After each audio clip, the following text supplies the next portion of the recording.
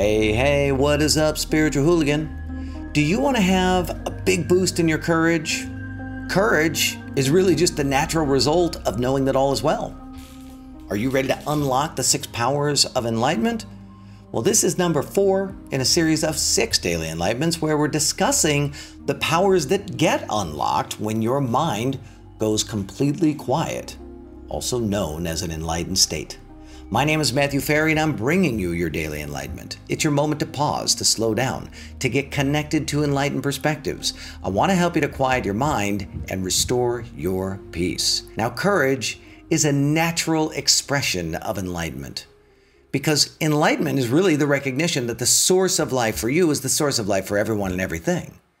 That we're all one thing expressing itself with infinite variety. And when you connect to that, when you know that, you have an overwhelming feeling that all is well. And when you have this feeling that all is well, the mind goes quiet because you start to realize that the mind's job was to guide you through what was thought of as a life of survival. So this is number 4 of 6 in a series where I discuss the powers that get unlocked when your mind goes quiet. And in the last 3 daily enlightenments, I spoke about unlocking wisdom, profound peace, and that fear disappears. In this daily enlightenment, we're going to continue that motif around fear, and we're going to talk about number 4, courage. When you achieve your enlightened state, you will experience the absence of fear and the presence of trust and inner knowing. And you won't be able to explain it. You won't be able to tell people why you suddenly have a deep and profound trust in the world, but it'll be there. In other words, for you, the world will just start to make sense. Days of being perplexed, gone. Gone are the days of fretting over what might happen. And the result is an enlightenment, an absurd level of knowing that all is well, which then has an absurd a level of courage, or a level, either one, an absurd level of courage.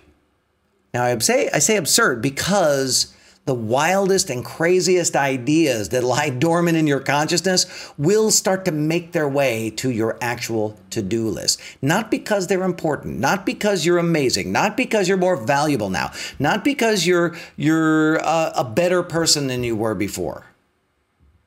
Because you discover, when your mind is quiet, that you're an expression of what is being created in the universe, that you are not the creator, you're what is being created. So you just surrender into what is being created and you allow yourself to embrace it.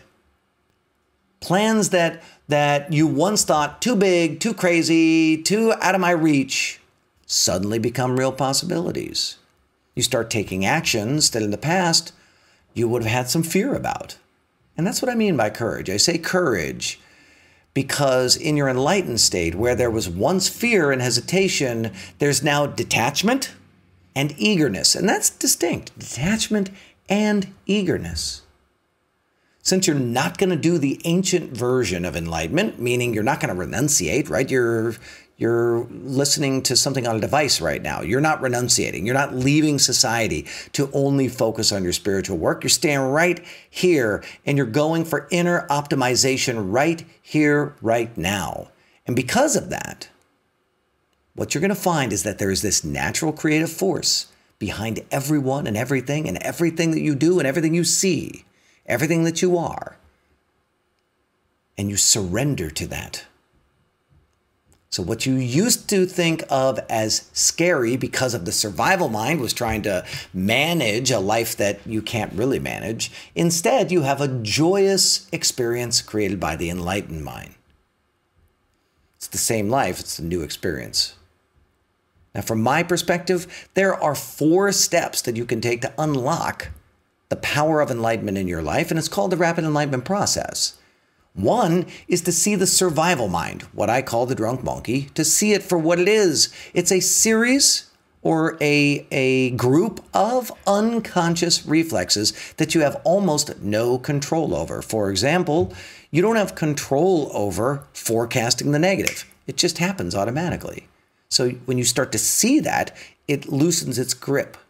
The second thing is you notice what creates the mind. What creates the mind is a set of motivations. Hidden motivations, hidden motives to survive is what I call them. And when you do the work to correct the imbalances in your consciousness that create this illusion that you need to survive, suddenly your survival mind stops talking to you. Number 3, you need to bust your unprovable dogma. Beliefs and ideas that you have about life and about death and about the world that aren't serving you. And number 4, you need to recontextualize everything that you believe to recognize that all is well. So that's my question for you today. Which one of the 4 parts of the Rapid Enlightenment process will you take on? Leave me a comment below, please. My name is Matthew Ferry, author of Quiet Mind, Epic Life, and I request that you like this video, that you like it and that you share it and that you comment, because those are the things that tell these platforms this is valuable stuff and other people should be checking this out. Please subscribe to my channel. I put out a new daily enlightenment every single day, thus the name. And please check us out on Facebook in the Spiritual Hooligans Facebook group. There's a whole bunch of rambunctious folks just like you. We're all chatting about these ideas, looking to optimize the inside rather than being so hyper-focused on the outside. Thanks for tuning in to this daily enlightenment.